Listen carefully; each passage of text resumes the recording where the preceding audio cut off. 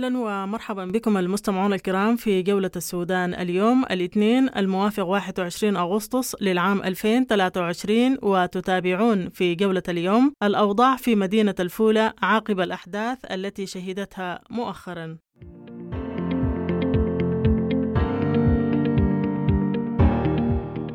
وجولة السودان تقف على الأوضاع الإنسانية لمواطني منطقة الجماير بأم درمان. وجولة السودان ترصد ردود الفعل حول البيان الذي أصدرته 17 مؤسسة صحفية. وجولة السودان تلتقي رئيس مؤسسة طيبة بريس الأستاذ الصحفي محمد لطيف.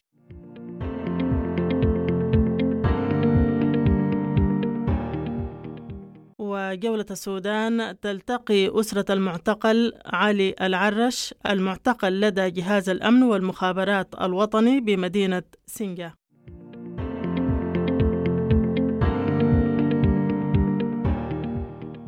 ونختم جولتنا بالقرار الذي أصدرته النيابة مؤخرا، لائحة اتهامات بجرائم حرب ضد حميتي و45 شخص آخر. وجولة السودان تستضيف المحامي عثمان البصري.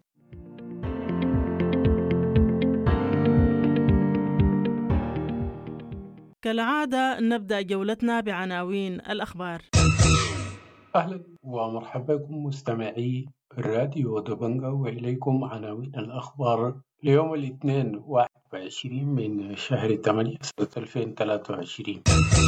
تجدد المعارك حول سلاح المدرعات بمنطقة الشجر العسكرية بمختلف أنواع الأسلحة صباح الاثنين. مقتل المصور الصحفي عصام الحاج بسبب إصابته بشظية يوم الأحد بجبرة. الجيش يعلن صد عدة هجمات على منطقة الشجر العسكرية وتكبيد الدعم السريع خسائر فادحة يوم الأحد. الجيش اتهم الدعم السريع بقتل 8 مواطنين في السلمة بالخرطوم وكرر البلد في أم درمان في قصف مدفعي. فولكر يعرب عن قلقه أزاء أعمال العنف في ولايتي جنوب وغرب كردفان ويجدد دعوته لوقف الحرب. الاستخبارات العسكرية تفرج عن عضوي لجان المقاومة بالروسيرس إيهاب سيسو ومحمد مبارك بعد اعتقال دام ساعات يوم الأحد. الدعم السريع تعتقل وائل زكريا من أبناء امتداد ناصر ظهر الأحد وتقتاده إلى جهة غير معلومة. المبعوث الأمريكي الخاص للقرن الأفريقي يشارك في معدة مستديرة بشأن القضايا المتعلقة بصد النهضة الأثيوبي في العاصمة البلجيكية بروكسل. خالد عمر يوسف المؤتمر الوطني البائد يستخدم حرب 15 أبريل لتصفية ثورة ديسمبر المجيدة. وزارة النقل المصرية تعزو تكدس الشاحنات المصرية في المعابر السودانية لتباطؤ إجراءات تخليص الجمارك بالسودان. مسؤول رفيع في الهيئة الحكومية للتنمية الإيجاد يحذر من تحول السودان إلى ملاذ للإرهابيين. استمرار تدفق اللاجئين السودانيين في تشاد وشكاوى من شح المستهلكات الطبية في العيادات الميدانية. غرفة طوارئ أنبت السبيل تدين الإتلاف المتعمد للأجهزة الطبية الخاصة بغرفة طوارئ أنبت السبيل في مركز صحي الشهداء. نائب وزير الداخلية التشادي الحرب في السودان دفعت نصف مليون للجوء إلى تشاد. فيضان خور بركة بولاية البحر الأحمر ووصول الدفعة الثالثة من المياه لدلتا توكر. وزارة المالية بولاية القضارف تعلن تقديم سلفية مرتب للعاملين بالولاية من مواردها الذاتية. أهلا ومرحبا بكم من جديد المستمعون الكرام في جولة السودان اليوم. ونبدأ جولتنا بهذا الخبر العاجل الذي أصدره مكتب الناطق الرسمي للقوات المسلحة، وهو مقتل قائد الفرقة 16 مشاة بمدينة نيالة اللواء ياسر فضل الله الخضر بمدينة نيالة اليوم. ونواصل معكم المستمعون الكرام جولتنا لهذا اليوم، ونبدأ من مدينة الفولة التي شهدت هدوء حذر عقب الأحداث التي شهدتها مؤخرا. جولة السودان التقت الإعلامي صلاح محمدي ليحكي لنا الأوضاع في مدينة الفولة صباح اليوم. مرحبا بك أستاذ. الآن الأمور بفضل الإدارة الأهلية وبفضل الأعيان الموجودين على مستوى منطقة الفولة وحتى من خارج الفولة من المدن بابانوسا المدلج الميرم وغيره، اتحدوا الناس وأعادوا المياه إلى مجاريها واتفقوا على حملة واسعة النطاق لإعادة كل المنهوبات، وقطعوا شوطا كثيرا خصوصا فيما يتعلق بالسيارات التي تم نهبها أثناء هذه الأحداث والوقائع. والآن صدرت قرارات من الإدارة الأهلية بتفويض الجيش قوات الشعب المسلحة عبر حاميتها في الفولة لفرض حالة استتباب الأمن وفرض هيبة الدولة والقانون.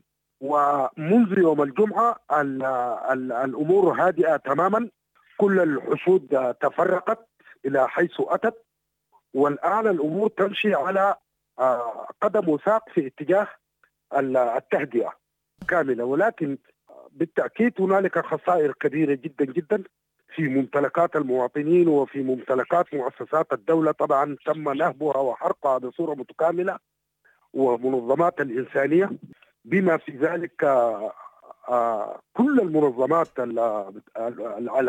العالمية والوطنية العاملة في ولاية غرب كردفان كلها مقراتها طبعا في الفولة وتم نهبها تماما. ولكن الأمور الآن الحمد لله رب العالمين استعادت الهدوء تماما. مرحبا بكم من جديد المستمعون الكرام في جولة السودان اليوم، وننتقل إلى مدينة أم درمان. وجولة السودان التقت أحد المواطنين في منطقة الجماير بأم درمان ليعكس لنا الأوضاع الإنسانية لمواطني منطقة الجماير بأم درمان. والله يعني هنا في أم درمان بس عندنا أزمة مياه. والله المويه دي قاعدة أكثر من الليلة يمكن 11 يوم ولا 12 يوم هنا في أم درمان في الجماير. كهرباء والله قطعت، عملت زي 5 يوم أو لو مسجة، لكن كهرباء ضعيفة. جوز المويه ب 500. أيوة والله ما متوفرة يا أخي، والله ما متوفرة. والشوارع ذاته صعب دخوله، ما بدخل بسهولة الناس الكوارو. ففي معاناة والله، رغم انه الحياة الجانب الامني ما تمام والجانب الانساني وحاجات دي كلها وتراكمت علينا شغل المياه. يعني انقطاع المياه لمدة لا ما رجعوا والله. المضافي والطيران شغال. أني هنا ما مطمئنين، ما مستقرين على الإطلاق. لا في مناطقنا هنا ما في، لكن بغادي في أم درمان على الشعبي وعلى الفتيحاب والليلة باتجاه الغربي من سمينة كم دانا كده. والله بس أمس الصباح كان الودع شوية، كان فيه هدوء نسبي كده، والعصر سمينة المعارك استمر. والله في مناطقنا ده بس جنباتنا هنا بس في ارتكازات بتاع دعم سريع تفتيش وكده، لكن هنا في الحي هنا الكويس انه ما دخل لنا حاجه. زي ما بيقولوا هنا ذاتنا ناس زي ما بيقولوا منسيين بعيدين، يعني محلنا ده محل طرفي شديد. والله اكلنا ده يعني بتعب. اول حاجه السوق الشعبي كان زمان قال الناس كلنا كان بنمشي هناك وشغل يومي وكده، لكن سوق الشعبي قفل هسي. فالا من الاسواق والبقالات الصغيره صغيره، لكن حاجات ده شبه نفد يعني قرب خلاص. يعني قدامنا كده تاني قدام اسبوع ل 10 يوم لو ما حصل اي معالجه للوضع الانساني معناته خلاص الناس ممكن تموت جوعا ذاته. مرحبا بكم من جديد المستمعون الكرام في جولة السودان اليوم. وفي هذه المساحة جولة السودان التقت أسرة المعتقل خالد علي العرش المعتقل لدى جهاز الأمن والمخابرات الوطني بمدينة سنجة لمعرفة آخر التطورات، وهل تم إطلاق سراحه أم ما زال في معتقلات جهاز الأمن والمخابرات الوطني بمدينة سنجة. علي تم اعتقاله عن طريق شنو؟ عن طريق انه اتصل علينا واحد من اولاد سنجة اللي هو من معارفنا، فاتصل لي انا مباشرة على اساس انه هو لقى معلومة بانه جهاز الامن والمخابرات سنجة كايس لعلي طارق العرش المعتقل. الى تاريخ اللحظة فهو ما تم الافراج عنه. لما جات يوم الجمعة مشى له علي، مش علي أحمد أخوي الكبير والوالدة وجدي ودعمتي، يعني كم نفر كده وصلوا له ولاقوه وقابلوه عن طريق معارف مسبقا أو في اليوم القبالة أو تاريخ الاعتقال ذاته.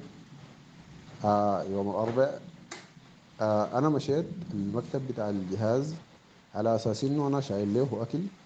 أنا عارف إنه هو ما فطر، بلس إنه عاوز أشوف الحاصل شنو عليه. يعني الزول ده دخل ما مرق، فسألته إنه الحاصل شنو، والزول ده ماله ودارين تفكوه ولا ما دارين تفكوه. قام واحد من الأفراد اللي هو قابلني قال لي الأكل اللي أنت شايله ده هو عليه أكل، فأصلا ما في طريقة أنت تدخل له أكل. لكن هو الحمد لله أكل شرب من الأكل اللي إحنا بناكله. كونه أنت دار تقابله دي الزيارة ممنوع عليه على حسب كلامه، الزيارة ممنوع عليه، فما في طريقة تقابله. إذا أنت حابب تقابله ممكن تجينا بكرة الصباح الساعة 9 في المكتب، بتقابل المدير هو اللي ممكن يديك الإذن أو لا. فأنت تعالنا الصباح بدري. فبعد ذاك إلى تاريخ اللحظة ما تم الإفراج عنه. اتصل واحد بصديق لعلي، صديقه الشخصي أو الناس القريبين وهم بيعرفوه معرفة شخصية. فاتصل واحد من الأفراد به وقال له يا أخي تعالنا نحن عاوزينك في مكاتب الجهاز. فعليا برضو الكلام ده الليلة حصل. فات له على أساس إنه يشوف الحاصل شنو. قال لي يا أخي نحن الدول ده دايرين نفرج عنه، بس إفراجنا ده مشروط بحاجتين. الحاجة الأولى إنه يقدم أو يكتب تعهد إنه ما يكرر العملية دي. العملية سألتهم منها قبل إنه أنتوا اعتقلتوا بسبب وموقف القانون شنو. لأن إحنا اعتقلناه على خلفية مقال كتبه، أو مش قال مقال، قال بوست كتبه في الفيسبوك بسي للمؤسسة. سألت المؤسسة قصدك يا مؤسسة أنت؟ اللي هي المؤسسة بتاعت الجهاز، جهاز الأمن والمخابرات الوطني. فحس البوستي مش البوست التعهد ده إنه ما يكتب بوست تاني بنفس النهج، إنه يتعرض للجهاز أو جهاز الأمن والمخابرات الوطنية أو ما يكتب عنه عموما. الحاجة الشرط الثاني اللي هم اشترطوا للإفراج عنه إنه يكتب مقال أو بوست جديد في الفيسبوك يعتذر من البوست من الحاجة اللي حصلت دي، ويوضح إنه الموضوع ده ما الحقيقة، الموضوع ده حاجة تانية على حسب كلامه. فعلي رافض الحاجة دي تماما، إنه رافض إنه يكتب. الأستاذ الصحفي علي طارق العرش رافض إنه يكتب أي تعهد بإنه للجهاز. والحاجة الثانية إنه يكتب بوست في الفيسبوك اللي هو فعليا هو مقال في الجريدة اللي هي جريدة الجريدة، إنه يقول يا أخي أنا بعتذر وتاني ما بعمل الحاجة دي، ويقول حاجات هي أصلا ما حاصلة، يكذب الحقيقة. ففي النهاية وصل لإنه صديقه اللي جاه ده إنه جابوه أصلا عشان يقنعوا إنه يكتب الكلام ده عشان نخرج عنه. فوصلوا لطريق مسدود بإنه علي رافض تماما إنه يكتب الكلام اللي قاله ده. بلس الحاجة الثانية الليلة من صباح الليلة امتنع تماما عن الطعام، وحيواصل في إضرابه عن الطعام ده إلى أجلين، يا إما يخرج عنه يا إما جهاز الأمن والمخابرات الوطني يتحمل مسؤولية الممكن يحصل له. مرحبا بكم من جديد المستمعون الكرام في جولة السودان اليوم، وما زلنا نرصد لكم ردود الفعل حول البيان الذي أصدرته 17 مؤسسة صحفية تندد بالحرب الدائرة الآن لإيقاف الحرب وحماية الصحفيين. جولة السودان التقت الأستاذ الصحفي محمد لطيف رئيس مؤسسة طيبة بريس. مرحبا بك أستاذ. هذا البيان أعني به طبعا البيان المشترك، وبيان مهم جدا، ولكن لا أستطيع أن أقول أنه جاء في وقته، بل جاء متأخرا جدا.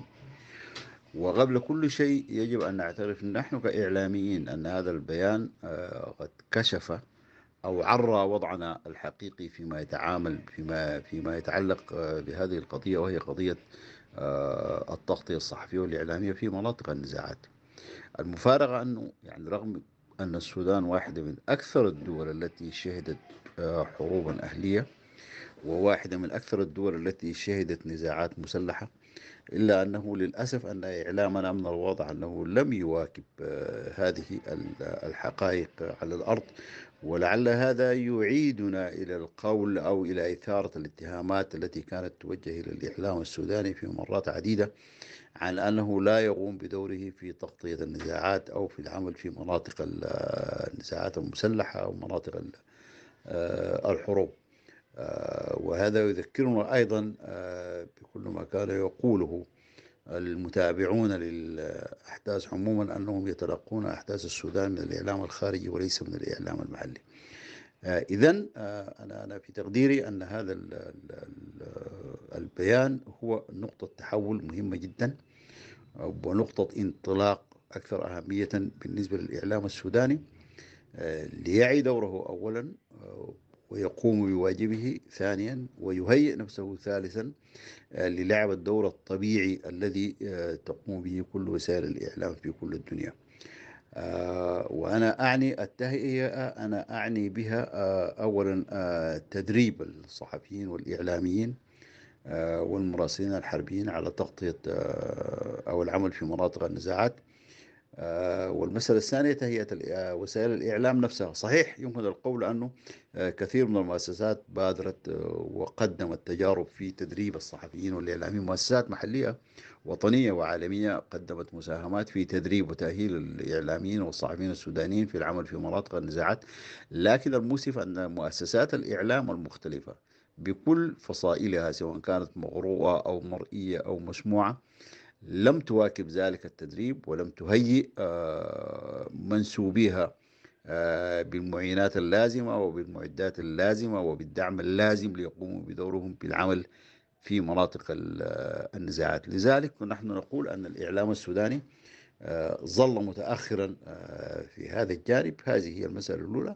المسألة الأولى طبعا البيان ركز على طالب أطراف النزاع أو القوى المتحاربة أو حملة السلاح بمراعاة وضع الإعلام ومساعدة الإعلام في الوصول إلى مناطق النزاعات وتمكينه في القيام بدوره في تمليك الرأي العام المحلي والرأي العام الوطني والرأي العام العالمي ما يدور من أحداث على الأرض. وهذه مسألة مهمة جدا، وهي طبعا تتصل بشكل مباشر بالانتهاكات التي وقعت على الأرض. ونحن نعلم أن وسائل الإعلام المختلفة سواء كان على مستوى المؤسسات أو على مستوى الأفراد أو على مستوى الأهداف تعرضت لانتهاكات كبيرة جدا ودفعت ثمنا غاليا مثل بقية أفراد الشعب السوداني نتيجة هذه الحرب التي تدور رحاها في البلاد. بالتالي أنا أعتقد أن هذا البيان مطلوب منه أن يؤسس لأمرين أساسيين. الأمر الأول تهيئة الصحفيين لأنفسهم ولمؤسساتهم الإعلامية للقيام بدورهم الطبيعي مثلهم ومثل كل الإعلام العالمي، ثم التزام الأطراف المعنية بالعمليات العسكرية بتوفير المساحات المطلوبة لتمكين الصحفيين من القيام بدورهم وإيقاف الانتهاكات التي تشهدها المؤسسات المختلفة والأفراد المختلفين على الأرض. ومسألة إيقاف الانتهاكات هذه تأتي أهمية الإعلام في أنه هو نفسه ينبغي أن يلعب دورا في فتح هذه الانتهاكات، لأن الإعلان عن هذه الانتهاكات نفسها يمثل قدرا من الحماية للمدنيين المتضررين الأكبر من هذه الأحداث. عموما أنا أعتقد أن هذا البيان بيان مهم جدا، وهو البيان المشترك الذي وقع عليه الصحفيون والإعلاميون سواء كانوا أفراد أو عبر مؤسساتهم لمطالبة أطراف النزاع أو أطراف الصراع في السودان بتوفير الحماية اللازمة وحفظ حقوق المؤسسات الإعلامية المختلفة في الوصول إلى مواقع الأحداث ونقل الحقائق إلى المتلقين سواء كان على مستوى القراء أو على مستوى المشاهدين أو على مستوى المستمعين. وشكرا جزيلا. ونختم جولة السودان اليوم بلائحة الاتهام التي أصدرتها النيابة العامة السودانية ونختم جولة السودان اليوم بلائحة الاتهام التي أصدرتها النيابة العامة السودانية يوم الخميس بحق 46 شخص قالت إنهم ارتكبوا جرائم حرب ضد السودانيين، من بينهم قائد قوات الدعم السريع محمد حمدان دقلو وآخرين. جولة السودان التقت المحامي عثمان البصري للمزيد حول هذه اللائحة. مرحبا بك. مرحب براديو دبنقا وبمستمعيكم. وحقيقة اللجنة في البدء هي كونت من مجلس السيادة برئاسة النائب العام. ده هو ممكن يكون الليلة هو جزء الجيش السوداني اللي هو مستولى على السلطة من 25 أكتوبر لليلة، وهو بيمثل مجلس السيادة، هو بيمثل السلطة الموجودة في البلد، كونه يعين لجنة لحصر انتهاكات طرف واحد في الحرب، اللي هي اللجنة مكونة بغرض حصر انتهاكات قامت بها قوات الدعم السريع. ده بيفقد نوع من الحيادية حقتها.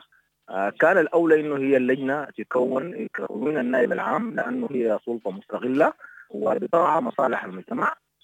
كان هي اللجنة تكون من قبل النائب العام وتكون من أعضاء النيابة فقط، ويكون دورها هي التحقيق حول الانتهاكات. ما في البدء بتخص الجهة هي متهم، بعد ذلك تصدر أوامر قبض في اتجاه كان يجري التحقيق، والتحقيق وصلت لأنه عمل الانتهاكات.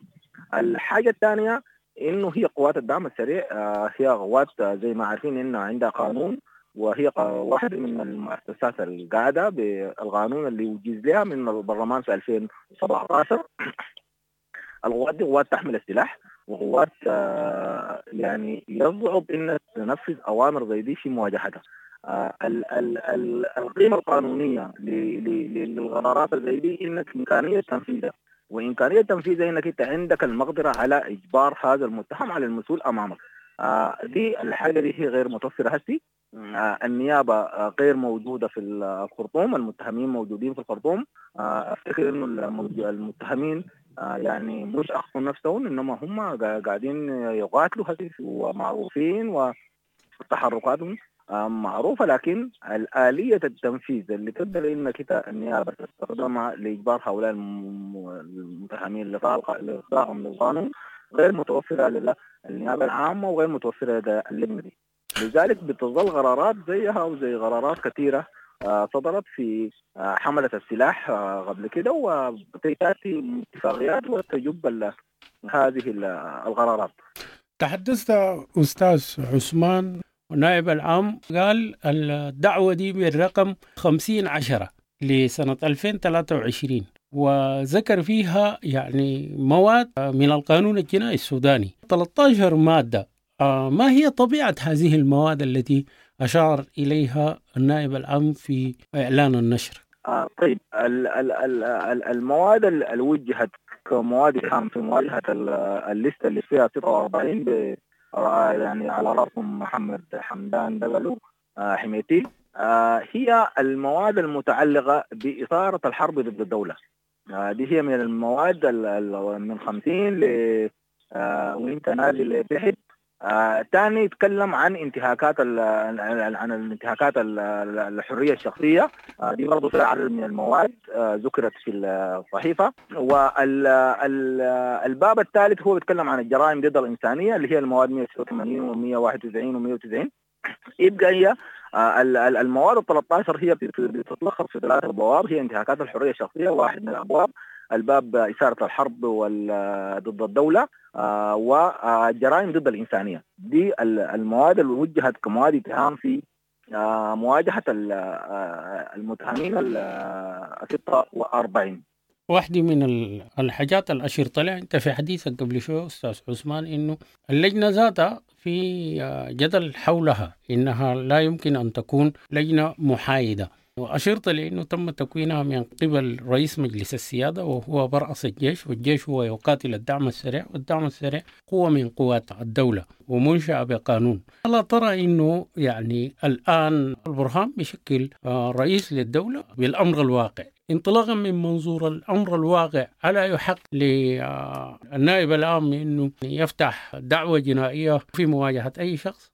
ده هو كلامي انا، قال انه هو من حق النائب العام. انا كان رايي انه هي اللجنه يعني يتم تكوينها من قبل النيابه العامه، مش تتكون من قبل مجلس السياده ورئاسه النائب العام. لا، لجنه التحديد تكون من النيابه العامه، وهي تكون لجنه تحقيق، ما لجنه حصر جرائم الحرب وانتهاكات ميليشيا الدعم السريع. هي تكون لجنه بتاع التحقيق تتغطى ويكون عندها بينات ويكون عندها أدلة في مواجهة المتهمين. يعني في انتهاكات كثيرة في الحرب تمت في أطراف كثيرة. الحرب ما هي اللي دارت في الخرطوم، في حرب في دارفور، في ولايات المختلفة، في كردفان. اللجنة وكأنها هي يعني أنا شايف حتى القرارات تصرفت في مواجهة المتهمين وكأن الحرب هي في الخرطوم فقط. النائب العام هو زي ما قلنا، النيابة العامة هي جهة مستقلة، مهمتها هي حماية المصلحة العامة. يعني هي بتحقق في كل الجرائم من كل الأطراف، ما بتحدد طرف محدد وتخلي الأطراف الثانية أو تخلي الأطراف الأخرى. السلطة الجيش هي سلطة أمر واقع من 25 أكتوبر 21 لليلة القتال. بهذا المستمعون الكرام نصل بكم إلى ختام جولة السودان اليوم، قدمناها لكم من راديو وتلفزيون دبنقا. حتى الملتقى، لكم تحياتي وتحايا الفريق العامل.